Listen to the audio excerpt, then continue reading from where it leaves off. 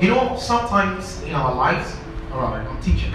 Sometimes in our lives, we get to a point or a stage in our life where we feel as though we are in dying need of a miracle. We feel as though hell has broken loose. We feel as though life has come to an end. We feel as though we cannot cross this particular stage we have come to. And we want to get to a different stage, and yet it looks as though we are struggling in this particular stage. We get to a place in our life where we need extraordinary things taking place in our lives. Do I have witnesses here? Like you are in a stage in your life currently where you need a miracle. You know that what you want in, or the stage you want in life currently, it will only take the divine intervention of God to take you out of that state you are in right now. You can attest to the fact that the movement you want to move, the next stage you want to enter into, it will only take a divine intervention. Be with me today. But the question I want to ask you today, or the Lord has asked me to ask you today, is that are you ready to do whatever He tells you to do? Because if we are in dire need of miracles, we are in dire need of extraordinary things to happen in our lives for people to know that God is with us, then the question is, are we ready to do that which the Lord says we should do? The Lord told Moses, strike the rod against the rock, and it will produce water. The other time He told him, speak to the rod, yet the rock, yet Moses did otherwise. Are we ready to go by the way of God? Are we ready that the Lord has spoken to His man servant or His man of God, and then the message is being given to you? Are we ready to follow suit? The book of John chapter 2, the verse 1 to the verse 6. John chapter 2, verse 1 to the verse 6. Let's have the man of God. John chapter 2, verse 1 to the verse 6. John chapter 2, verse 1 to verse 6. Yeah. 2 days later, there was a wedding in the town of Cana in Galilee. Okay. Jesus' mother was there. So this is telling us about a feast where Jesus Christ performed His first miracle. Let's move on. And Jesus and His disciples had also been invited to the wedding. When the wine had given out, Jesus' mother said to Him, Okay. they are out of wine. Verse 4. You must not tell me what to do. Jesus replied, my time has not yet come. Jesus' mother then told the servant, do whatever he tells you. Verse 6. The Jews have rules about ritual worship, and for this purpose, 6 stone water jars were there, each one large enough to hold between 20 and 30 gallons. Alright. Now, you read in the scripture in the book of John chapter 2. Please do with me. The book of John chapter 2, the verse 1 to the verse 6. That there was a feast of which Mary, the mother of Jesus, was at the feast, and Jesus equally was at the feast with the disciples and her servants and all that. And the Bible says that at the feast, the wine or the drink that was used at the feast was finished. And Mary, being the mother of Jesus, came to Jesus and said, the wine is done. We need wine. Work out a miracle. And then something happened. And Jesus said, woman, my time hadn't yet come. You see, Mary was the biological mother of Jesus. She was the person that saw the most sacred part of Jesus, or the sacred part of God. You know, before your mom will birth you as a kid, let's say a guy, they circumcise the guy. They go through a lot of processes before the guy matures, even to a point where the baby does not even know when to even defecate. They defecate on themselves as a baby. Are you okay? Mary saw all these stages of Jesus Christ. Mary, she was so blessed. She saw the sacred part of Jesus. She saw the sacred part of God. A part no one has seen before. Mary saw it. Yet Mary never got familiar with Jesus. She saw everything about Jesus, yet Mary never got familiar with Jesus. She honored, she respected and acknowledged the oil upon the head of Jesus. To the point where when they got to the feast and when the wine was done, Mary said, "Wine is finished. Do something about this." And then Jesus turned to her and said, "Woman." In other words, in our present day, it means madam. You see, they have some vibe. It doesn't call the mom per se. They have this vibe. You know how sometimes you have a name for your mom. Sometimes even maybe your mom is this and this, but you call your mom Mami Esi, and I say, you understand someone's mother. You know how you have some vibe with your mom, even though you know you have to call her mom, but you have a different name for your mom. You have a pet name for your mom. You see, so it was more like a pet name. She said, "Madam, my time hadn't yet come." It didn't mean that Jesus could not work out any miracle. It simply meant that the time for his manifestation into the miraculous ministry hasn't been given to him as a green light yet. In other words, Jesus wasn't also he wasn't trying to be disrespectful to the mom. All Jesus Christ was trying to make the mother know was that in this aspect of my life, at this particular stage of my life, this aspect of my life, I do not take instructions from you, mom. I take instructions from God. So except the Lord gives me a green light, I cannot do it. He was not disrespecting the mom. He was just telling the mom that this aspect of my life, it will only take God to tell me to do it before I can do it. Because it is only take God to usher me into ministry for me to do it. But you see, even though his time hadn't yet come, Scripture says and principles lays it down that honor your father and mother. And because of that, God himself had to allow the green light. Because if Jesus doesn't do it, he's dishonoring his mother.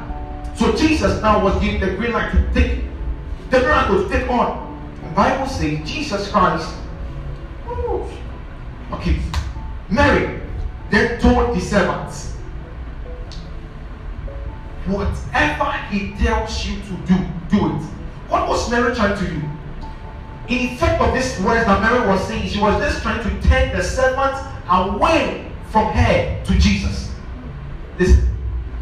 The effect of Mary's words, telling the servant that whatever Jesus tells you to do, do it, was to move the focus from Mary as the main focus or the point of taking instructions from to Jesus Christ.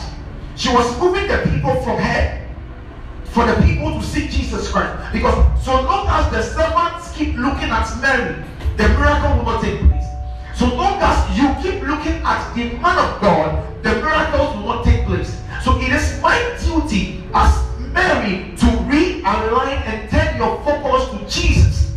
So I am not foolish to declare that Jesus or God is the ultimate mentor, even though I am a mentor also. I am not losing you. No, I am not disowning you. I am realigning you to the right point so you can attain the miracle. Because I am not God. Are we here? I am just a channel of this. I am at a point of the channel of distribution. So before it gets to you, it comes true. But I will not lie to you that there is not anyone who pushes it to me before it gets to you. If I am to say that it is from me, then I'm a liar. And that's what Mary was trying to make the servants know. That whatever he tells you to do, do it. And Bible says, and then Jesus had a great light and he turned to the servants. And he says, fill up these 6 water pots. Jesus told the people, fill up this 6 water pots. And Bible says in verse 7, John chapter 2, that they filled the water pot to the brim, to the apex, to the on top. It was full. You see, one intriguing thing about this particular miracle was that the water pots were 6. 6 is the number of man. Bible says in the book of Genesis chapter 1 that man worshipped on the 6th day. So number 6 is the number for man. So the 6 pots represented man. So there comes a point in your life where Bible says, and then the disciples or the servants, not the disciples but the servants, they filled the pot to the brim. In other words, it meant that there was space in the water pot. in your life currently, there can be a point in your life where you want to give up. You are exhausted. You have tried all you could and nothing is happening. And you want to give up. And yet God sent his servant to fill up the water pots, which is you, to the brim. God has sent me today to be a channel of distribution, so he will fill you today to the brim. And even throughout the week, God himself is going to cause people to come into your life and they will fill you up. Amen. And then throughout this week, God himself is going to cause people to come into your life. These people are not coming because they want to come. They are coming on an instruction base. The instruction they were given was to come and to fill you up to the brim, because you are exhausted. You are exhausted. You are exhausted. Another thing about this particular water pot was that, you know, these water pots are usually placed at the entrance of doors. The olden days, these water pots are placed at the entrance of doors. And the water in there is used for the Jewish purification, the manner of purification according to the Jews. What they do is that before they enter into the room, they wash their legs, they wash their hands, or they wash their face with the water. This water is not clean for drinking. It is only for purification, for washing. If you watch a lot of Chinese movies like I do, let's say Jet Li and Jackie Chan movies, when they are fighting, most of the times they use the staff or the sword or whatever, and they bring a lot of pots, and the pot contains water. Those kind of stuff, you know, their setting is like a holy day setup. They have water pots. This water, you don't see them drinking it. It is usually for washing of the faces. They've gone somewhere, they've gone out, and they're coming back, they wash their feet. It's a form of purification. So listen, these water pots were not clean, and yet water is being poured in it. Jesus. And Bible said Jesus, after telling the people to fill the water pot to the brim, he told them, now said, take some and give it to the governor. The verse 8, the verse 10, I'm quoting it. Just take this and then give it to the governor of the ceremony or the governor of the feast. In our present day, we will say the chairman of the feast. Are we okay? So then the person, and then the servant took of the water, but not water. He said they took. He didn't mention water. He didn't even mention wine. He said take of it and give to the people. So they poured water, but it turned to something else. But Jesus did not tell them what it had turned to. He wanted them to have confirmed it themselves. So then he gave it to them, and they gave it to the governor. When the governor received, the governor called the bridegroom of the feast and said, why is it that most of the times at a ceremony, the best of wines are brought first, and then the less expensive ones are brought last, when the people are well drunk? Why are you bringing the best at the last? Oh goodness. The man was asking, the governor, the chairman of the feast was asking, why are you bringing the best at the last? And again, theologians will argue either it is alcohol or not alcohol. First of all, the people were already drunk. So they said, if people are drunk, that's when you bring the less wine. But why is that we now, you bring the best now? I mean, they were already drunk. But they could detect that this wine was good. I don't want to go into whether it was alcohol or not alcohol. That's not my point. I've taught it before. But it was alcohol, though, but not alcohol. But you see, what was shocking was that after that thing took place, and the chairman or the governor of the feast took of the wine, he was amazed. So why are you bringing the last, the best for the last? Why is it so? Oh, I wish you are getting this. When that statement was made, Bible said that the servants in the verse 8, verse 9 of John chapter 2, the servants looked at each other. Because what? Bible said they knew where the water was coming from. They knew that this one is not even drinking water. It is water from the water pot of purification. And you are saying that this thing is the best of wine from that which they sell in town. This drink is not branded. This drink doesn't have a good name. It is just mere purification water.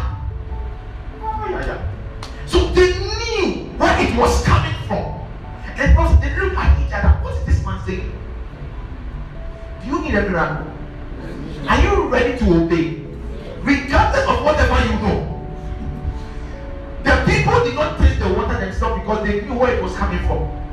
But the people who don't know where it is coming from, when they tasted it, they said it was the best for the last. You might feel you are exhausted. It's not that you are exhausted. You might feel you want to give up and God doesn't care about you. It's not so. He's actually reserving the best for the last. What you call the last is what he's reserving the best for.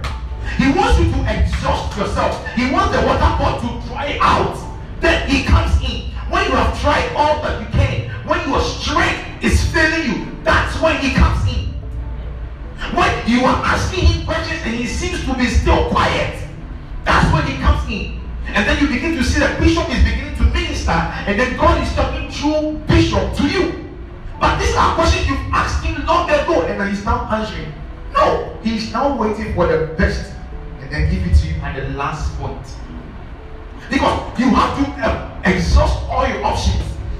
If not, you will see God as plan B instead of plan A. So after you have exhausted all your options and nothing is there for you to do again, next time you will know that he's now your plan A and not plan B. Are we okay? Are we okay? Because if you want to get a car, for instance, and you know that, okay, if I go to my mom, she'll give me money to buy a car. If I go to this people, my mother doesn't even give me. If I go to this friend of mine, I could borrow and all that. And you have tried all options and these people are disappointing you. Then you begin to thank to God. And then God brings someone your way who you don't even know and gets you this car without even you asking. When that happens, when that miracle takes place, next time when you need a miracle in your life, you don't go about asking. You turn straight to God, because you know that your last resort and even your first resort is God. Are we okay? So sometimes he does those things. So we don't make him our last resort, or we make him our first resort. He's not our plan B, but our plan A. Are we okay? Are we okay? Bible says in the book of Exodus, chapter 7, the verse 7 to 12. Exodus chapter 7, the verse 7 to 12. Because of time, I will say that, and then God gave an information to Moses and Aaron and told them that they should go to Pharaoh and free his people. But before they get there, he will make them work out a miracle. And yet, even after Pharaoh had seen this miracle, and God said he was going to cause Pharaoh's heart to still be hardened. But they should still go and work out the miracle. So Moses and Aaron, who was his associate pastor, they went together. And when they got there, God said, put down the rod of Aaron. Exodus chapter 7, the verse 7 to 12. And God instructed Moses and Aaron to put down the rod of Aaron, for it will turn to a serpent. The question here is that God in his infinite wisdom saw that Moses was the leader, Moses is the head. And he did not instruct that they put down the rod of Moses, but he instructed that the rod of Aaron be put down, and not the rod of Moses. Moses has a rod. Bible confirms it. He used the rod to strike the rock. He used the rod to part the Red Sea. Bible confirms that Moses had a rod also. So why did God allow Moses to use his own rod? When God speaks, obey. When God says bring a bottle of water, don't bring such water. Obey what God says. He saw Moses' rod, yet he says, Aaron, put your own down. Because when Aaron's rod was placed down, he turned to a serpent. And then Pharaoh said, Moses, is this all that your God can do? Is this all that your God can do? And then quickly Pharaoh called forth the wise men, and then he called forth the sorcerers. And when they came, God said, in like manner. Listen, in like manner, they began to perform incantations. And God said, suddenly their rods were turning into serpents.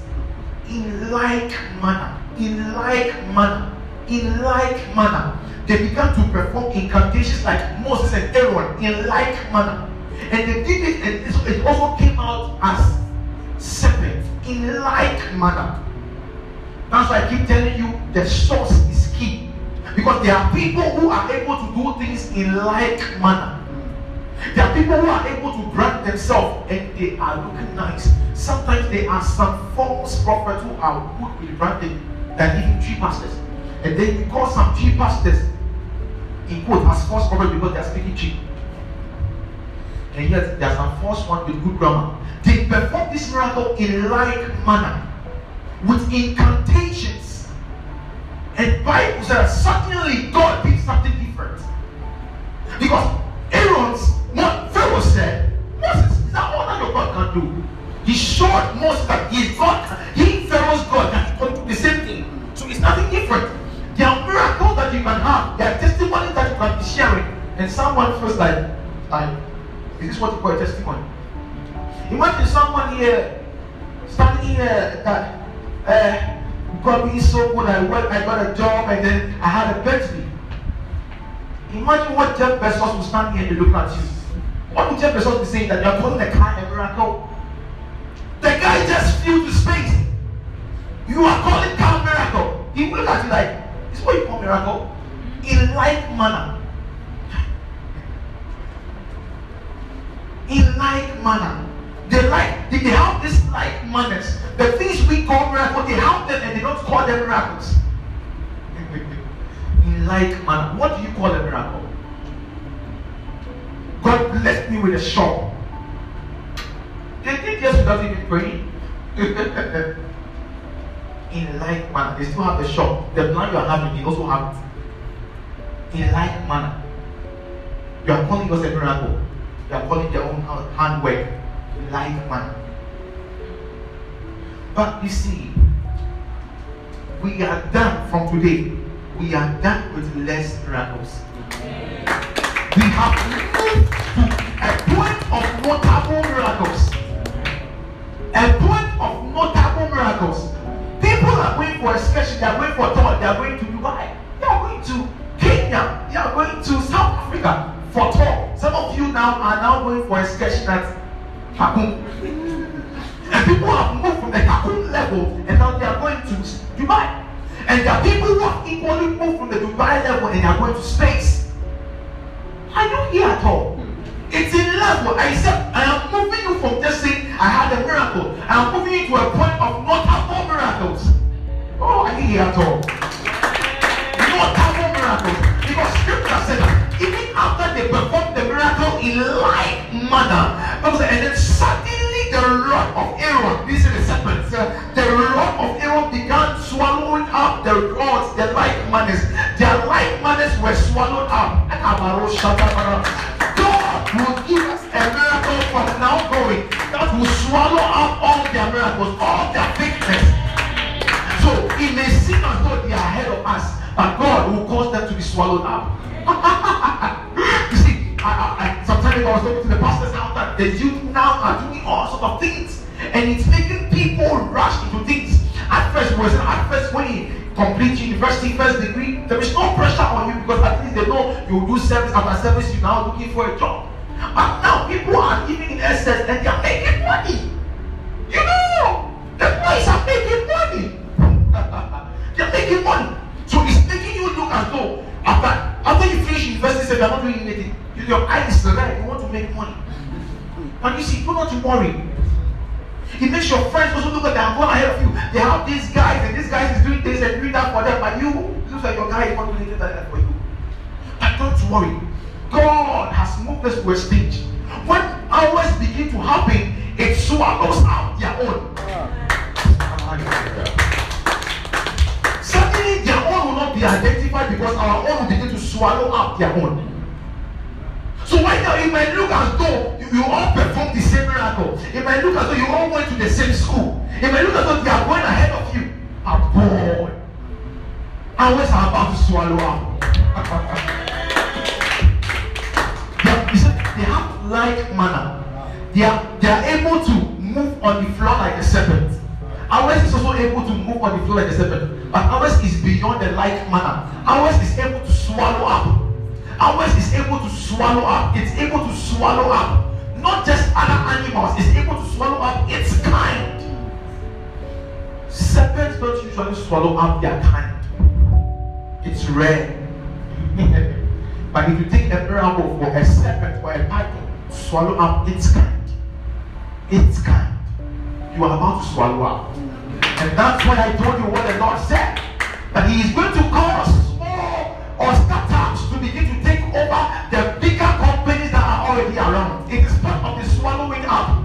That's what the Lord said. It is part of the swallowing up. They are swallowing up about to take place. And you must be part of the people whose rods are swallowing up other rods. So, I just had an idea, but it's one thing I can say. No. We have to come to a point where we know that our God is able. He's able. Our miracles are able to swallow up. These miracles and testimonies we are about to receive, it is able to swallow up your past victories. You know, there are times where you are talking and you can't seem to stop talking about a particular miracle that has happened to you before. But there comes a time in our life from now where this miracle will be decided all other miracles that we see before. Are you here with me at all? This miracle we are about to face right now and about to receive, it's going to swallow up all other miracles and testimonies we have ever given in this church. Just watch it. I'm number one. Oh, just watch me. I'll give my testimony. To swallow up all other testimonies I've given here. And this one also will be swallowed up by the other one. We are moving from glory to glory. Bible says in the book of 2 Kings, chapter 6, the verse 24 to the verse 30, that there was a woman. Can you read from 2 Kings chapter 6, verse 24? For their sake. Let's read it. 2 Kings chapter 6, verse 24. There was famine in this town. Yes, please. Verse 24. Mm-hmm. Some time later, okay, King Ben-Hadad of Syria led his entire army against Israel, okay, and led siege to the city of Samaria. Okay. As a result of the siege, the food shortage in the city was so there was famine, there was scarcity at the city of Samaria. That a donkey's head cost 80 pieces of silver. So now it begins to cost about 3 times its price that it used to cost. And a half pound of dove's dung cost 5 pieces of silver. I have told you of scarcity about to take place in Ghana. Okay. Verse 26. The king of Israel was walking by on the city wall when a woman cried out, "Help me, your majesty." A woman came out to the king and was crying out to the king, "Help me." Listen to her words. He replied, "If the Lord won't help you, what help can I provide? Do I have any wheat or wine?" The king said, "If God is not going to help you, what help that me, the king, what am I going to provide to you? If God will not help you today, what can I give you as a man of God?" Okay. Verse 28. "What's your trouble?" She answered. "The other day, this woman here suggested that you eat my child and then eat her child." Because of famine, they were eating their children. And they had an agreement together that one will kill their child and they will eat. They will murder their child and they will eat. And they did so and they ate. And then the next day, they were supposed to I don't understand this. You ate one whole new human being, meat, the whole day. And the next day, you didn't even have carryover. You needed to kill another baby to eat again. So she was complaining, "We are eating my child, but it is time for us to eat her child," and she's refusing. Because then when the king heard of the story, he rent his clothes. He was to rent your clothes means to tear it, to destroy the cloth. And usually it is done as a sign of shame, as a sign of pain, as a sign of remorse, anguish. The king told it like, has the famine got too severe that now we are into cannibalism? The famine was so severe to the point where cannibalism, murder, looked normal to the people in the town. That was how intense their scarcity was. There could be an intense scarcity in your life, but don't resort to the other things. In this stage of your life, there will be intense problem, intense heavy blow at you. But do not go to the world thinking Christianity is difficult for you. Do not. Do not follow the people that are going to eat their children. Do not. Do not be part of them. You were not part of them. And so when the king heard it, he went to school. He was wearing a sackcloth within. So he was not naked. He was wearing a sackcloth within. It's like the ladies wearing, you have a transparent dress you want to wear, and they have a lining dress or something when they wear before that dress comes. It's not like these days that the ladies wear anything that is transparent. But he was saying, so that lady that I'm talking about is made of sackcloth in those days. And then the king got angry. And the king said, I will kill Elisha. For the Lord is responsible for this famine. The king is bored at God that God is responsible for the famine in the town. And he thinks that the solution to the problem is to kill the prophet of God. I don't want us to read the scripture because of time. He wanted to kill the prophet of God. To think that was the solution. And yet the prophet of God was the miracle to the famine that they were sick. But the king thought to kill the prophet was the solution. Just like some of you.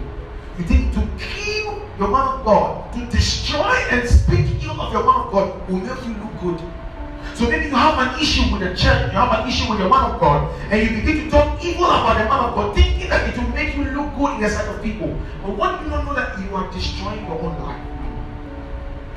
And the king sent his servant to go into the house of Elisha. But before he even does that, and Elisha had seen that the king is bringing his servant. And Elisha told his people to lock the door and prevent the servant from coming. And Elisha saw again, and he saw the king was even after the servant. He was coming with the servant. Common sense, he said, lock the door. Elisha would have said, let him come in. You can't do anything. I said, lock the door, prevent him from coming in. Common sense. Maybe a man of God. He had faith, and he still said, lock the door and prevent him from coming. And when the door was locked, and the king also came, the king said, your God is responsible for this famine. And Elisha said, no. Tomorrow about this time. In chapter 7, the verse 1 to verse 2. And Elisha said, tomorrow about this time, the price of a donkey is going to change now to lesser. Scarcity is going to cease. And the king did not believe it. Like today we are in famine and people are killing their children to eat.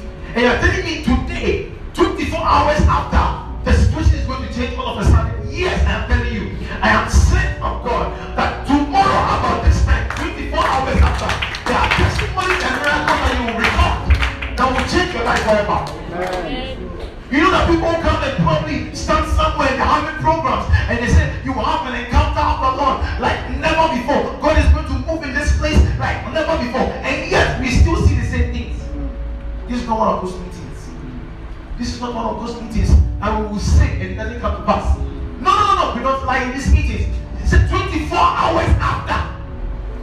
He said, just by this time, tomorrow about this time, tomorrow about this time, tomorrow about this time. I thought you'd be taking your time and you will write it down. Tomorrow about this time. Some of you are prophetic. I'm already prophesying. Tomorrow about this time. We are just doing this thing. Last week we declared our week of favor. You see, some people have favors. And when the favor came, they sent me my home. I am not joking. The following week, also before that last week, other people had jobs. They had employment from that week. Last 2 weeks, from the week we declared. We are not joking. And I'm not even declared the week again. I think you will say this is your week. Tell someone I need a miracle. I need a miracle. I need a miracle. I need a miracle. Yes, we all need a miracle, even including me. Yet I am a channel. I am a channel. Even before the water dispenser will give water out, it must be filled also first. So if I be the water dispenser, I still also need to be filled. So I will also fill you up. Are you with me? Are you with me? Yes. So someone I need a miracle. I need a miracle. The famine was intense that they thought killing the prophet is the solution. Killing a prophet, chastising the man of God is never a solution to your problem. It doesn't solve any problem. Standing or being on social media and lambasting the man of God is not a solution to your problem. It's never a solution to your problem. Did you rather aggravate it? Don't kill the one who is a channel to your miracle. If they had succeeded in killing Elisha, they would have received that word and they will continually remain in famine and scarcity until the Lord raises another prophet like Elisha who can give his word to his people. Are you here? Don't kill your men of God. Don't kill your men of God. Don't kill your men of God even with your words, even with your actions. Don't kill them for them to even release, to preserve their word, to keep their word from giving to you. There's a way you can relate to your man of God that even if he wants to tell you something, he will keep quiet. And yet that will prevent you from getting something that you want to get. Don't kill them. Don't tell someone, don't kill your men of God. Don't kill your men of God. Don't do that. If they had done that, it would have caused a problem. And then when they stood and they heard Elijah talk tomorrow about this time, if you read chapter 7, that was, and then it happened as Elijah declared.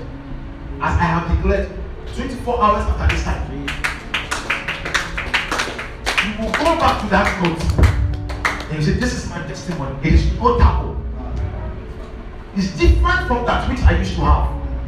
There are people with testimonies here. We got a lot of testimonies here. Mighty ones. The testimony are, of course, screenshot and share, but they are the ones that I don't share. Because they are mighty. There are other eyes over them. And we hear somebody. Let's move quickly to the book of Mark. Chapter 5, the verse 24. Mark chapter 5, verse 25 to the verse 29. Mark chapter 5, verse 25 to 29. verse 25 to 29. There was a woman who had suffered terribly from severe bleeding for 12 years. Even though she had been treated by many doctors, she had spent all her money, but instead of getting better, she got worse all the time. Verse 27. She had heard about Jesus, so she came down in the crowd behind him, saying to herself, if I just touch his clothes, I will get well. Verse 29. She touched his clothes, and her bleeding stopped at once. Okay. And she had the feeling inside her that she was completely healed of her trouble. Thank you, man of God. Okay, let's listen here. Scripture says there was this woman with an issue of blood for 12 good years, and she already knew the story. But let me open up your eyes to the scripture. How can a woman, I find it as a problem for people to have a problem for at least 15, 30 years, 8 years. I feel there's a problem. How can this woman be having this issue for 12 good years? Were they not men of God in the town to cause that healing? That she harbored her problem for 12 good years. As much as it's a testimony that we celebrate people who have probably prayed for 15 good years or since birth. But the question is, were they not anyone who is called of God to have caused the miracle to take place instantly even after they got that problem? That they had that problem for 12 good years. This woman had a problem, the issue of blood for 12 good years. 12 good years. And Jesus was still alive by then. Jesus was alive by then.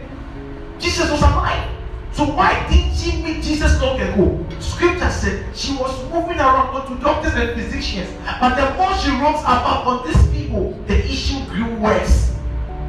The problem is that our man of God is able to deliver us according to the will of God.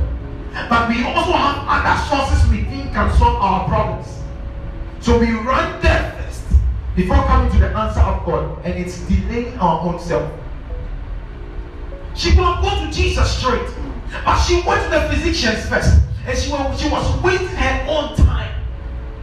She was wasting her own time by going to those physicians. She was wasting her own time. Just like some of you waste your own time.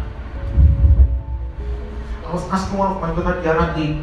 She said she spent about, I think, 2K about on her eyes. I was like, so, could you have given me this money and said, Bishop, pray for me? Because she says even after that step, she still has problems with him after having consulted the doctor and all that. But couldn't you have given me this money? And she laughed. Bishop, I don't think I would have. Because it's probably too big an amount of money to give to a man of God to pray for you. And you are able to even spend more than that at the hospital, which manages the issue for you. That's what we do. We go for surgery, and the surgery they even go for, they complicate the issue. I'm not against doctor. No, I'm not against it. But I'm saying that before you even do anything of any sort, why not go to God first? To know when. Because you see, the future can be very burdensome that most people, they spend money, valuable assets, resources on things and on people they shouldn't have spent on. Because of the burden of the future, and they are not discerning enough, they spend a lot of valuable assets and money on people they shouldn't have spent on. And that's how some of us live our life, which is not supposed to be the case. We spend a lot of resources on things we're not supposed to spend on. We spend a lot of resources on things we are not supposed to spend on. But Bible says in the book of Exodus 14, verse 13, just stand still and see the salvation of the Lord. Just stand still and see the salvation of the Lord. So anytime you are in problem, it is not the first instance that for you to go and seek for solution. When you are in problem, when you are confused, you are faced with an extraordinary challenge, as you may call it. Do not go about instantly go search for solutions. Sit down, stand still, and discern what the Lord wants you to do. There are times where you are in trouble where the Lord doesn't want you to move forward. He doesn't want you to move backwards. He doesn't want you to even move to the side. He wants you to stand still. He doesn't want you to even lie down. He doesn't want you to give up. He just wants you to stand still. And then you will see his salvation. You will discern to see his salvation. And then you will know the step to take. But this woman with the issue of blood was roaming about, seeking for solutions elsewhere. And this solution that she was seeking for was actually aggravating her problem. It was causing her problem to worsen off. And that was when she got the opportunity to hear of Jesus in the town. And then she went forth and she touched the hem of the garment of Jesus. And Bible makes us understand that her issue ceased. How do we know that her issue ceased? She knew within herself. She felt within herself that the blood that was flowing has ceased. Listen, she didn't have to lift up the skirt first to check. She didn't have to take off her undergarment to check if the blood had stopped flowing. She didn't have to check her parts to see if the blood had stopped flowing. She knew within herself the evidence of the answer that you are looking for, the evidence of the breakthrough you are looking for is not around you. If you look around you, you will get it wrong. But it is within you. The greatness of your destiny is not determined by things that happen around you. It is within you. Because she felt within herself. She knew within herself. She didn't have to lift up the skirt to check, like many of you would have done. If you have an issue with your lump and the lump in the breast, and they said you are healed, you will now begin want to check. Let me go to the washroom and then go and check and see if that. No, the woman did not do anything like that. She didn't have to check and examine her breast to see if there was any lump there or not. She knew within herself. She knew within herself. She didn't necessarily need any prophetic word. She didn't need Jesus to even pray for her in any form. She just said to herself with faith, if I touch the hem of the garment. So if you come to me and I only touch you, will you tell Bishop is that all? Or you will know within yourself that it is done? Will you know within yourself? She knew within herself. How many of us can bear witness with ourselves that God is with us and he will never leave us regardless? But we don't know within ourselves. We know by the things around us. We determine our greatness by the things that are happening around us, which is not supposed to be so. We are supposed to know within ourselves. We're supposed to bear our spirit. We're supposed to bear witness with the Spirit of God within ourselves. There must be an agreement, a witness with our human spirit and the Spirit of God within us. Knowing that we are great. It's not about what our bank account is saying. It's not about what stage we are in currently. It is about what is within us. He that is in me is greater. What is in the world doesn't matter. It's what is in me that is greater. So long as what is in me is greater, the world will watch out. They will watch out. What is in me is greater. What is in me is greater. What is in me is greater. I don't know about you, but what is in me is greater. What is in me is greater. So I don't judge my life and my greatness by what is happening outside, but what is happening within me.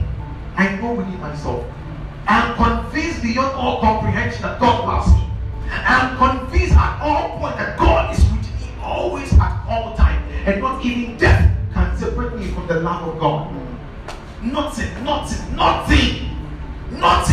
even the stage I am in my life. Nothing. I know within myself.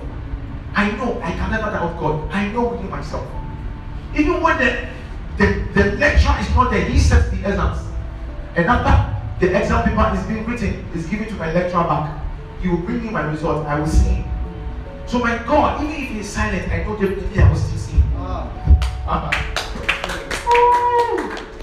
I know within myself.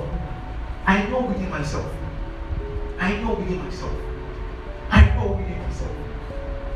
If you've ever been close to a lecturer before, and you've ever defeated in an exam before, you will know how it feels, this relationship between your father and yourself, and your lecturer and yourself feels like. Taking the lecturer, for example, as God. When you know the lecturer, and you've defeated before in an exam, you know the lecturer, you know how to go about it. You know how. He cannot fail you. He knows you. You know how to talk to him. That is how it feels with God. We are confident not because of how we wrote. We are confident because of how we know our God. He will never leave us or forsake us. You know that. So even if he brings us a test and we might fail the test, he doesn't leave us because we fail. He stays with us forever. So okay, today we need to do it well. The next time he helps us to uplift ourselves. See, I know within myself. My destiny is great. I am greater. I am greater. I am beyond the imagination of men. My greatness is beyond the imagination of men. So I cannot be compared with the miracles of the world, with the testament of the world. Any testimony that any unbeliever will carry, my testimony will swallow up their testimony. Hallelujah. Amen. This woman here within herself. If you are going through any challenge, if you are going through any problem, please stop looking around. Look within. Just look at yourself. You don't even need a mirror. You need yourself. Sit yourself down and begin to look. I am rich. You know, sometimes I am there, and when the choir is singing, I go, God, I wish you had given me this gift.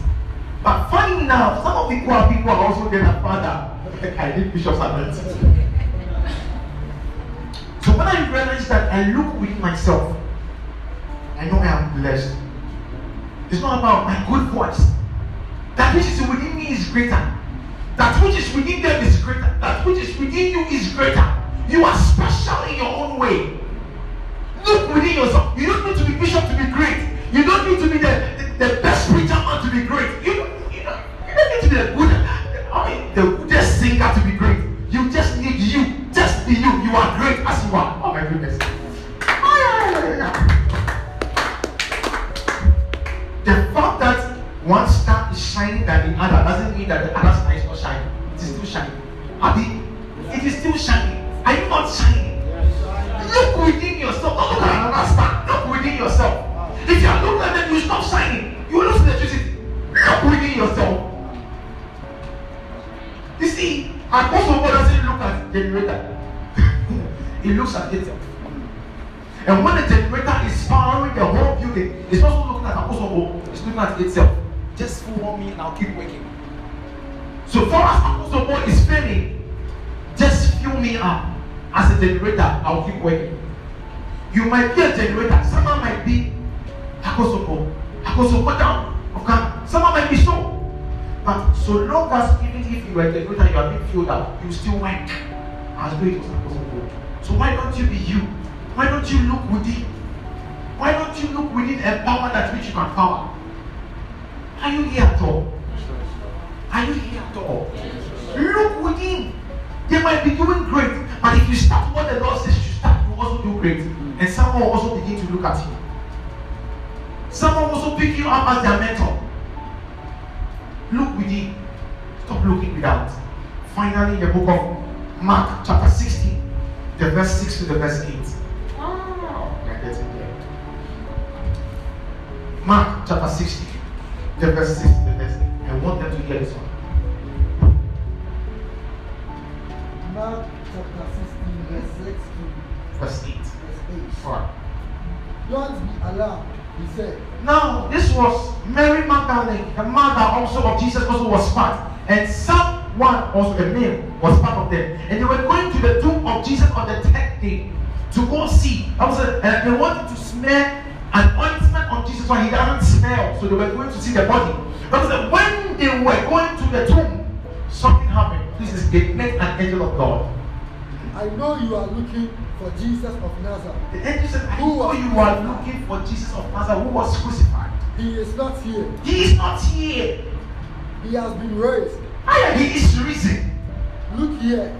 He is the place where he was placed. Okay. Now go and give this message to the disciples, including Peter. He is going to Galilee ahead of you. There you will see him, just as he told you. So they went out and ran from the tomb, distressed and terrified. They said nothing to anyone because they were afraid. Alright, please take it. This was Mary Magdalene and the other people who came to see the tomb of Jesus to anoint his body, so the body as it's not. Even on the temple, I didn't forget Jesus Christ said, and I will destroy the temple and build it up in 3 days. He wasn't talking about the temple of Jerusalem, he was talking about himself. They had forgotten what Jesus Christ said. And then they were going to anoint his body. When they got there, there was an angel of the Lord at the tomb. And the tomb was open. And the angel said, the Jesus Christ that you are looking for, he is risen. See where he was at first. He is risen. He is no more here. Go, tell the story to the other people. You will even meet Peter on the way. Tell him. And as they journeyed back to the town, they saw people but they never spoke. Why? They were frightened at what they saw. Why am I saying this? The body of Jesus, which was dead without life, was in the tomb. The angel showed them where the body was laid, that they knew it was laid. The tomb of Joseph Arimatheus. The body was laid there. The angel told them this is where it was, that you all know. But it is no more there. I'm telling you today, the same problem, the same place that you saw is that it was located. You will go there again and check today, tomorrow. And the angel of the Lord who sent me will tell you it is no more there. It is no more there. As we partake of the instruction of the Lord with a bottle of water, if it is even a sickness, after taking this water, after using this water in the direction of the Lord, you will check your body where the sickness was, and you realize that it is no more there. The angel said, this is where he lay, but he is no more here, he is risen. That death situation, you will go check it, and you will be no more there. You will take this same water to people who are sick, who are not even in this meeting. You will take it to them, and they will use it. You will realize that healing has taken place. You will wake up the next day with different kind of body. If you know anyone who is sick, use the water for them.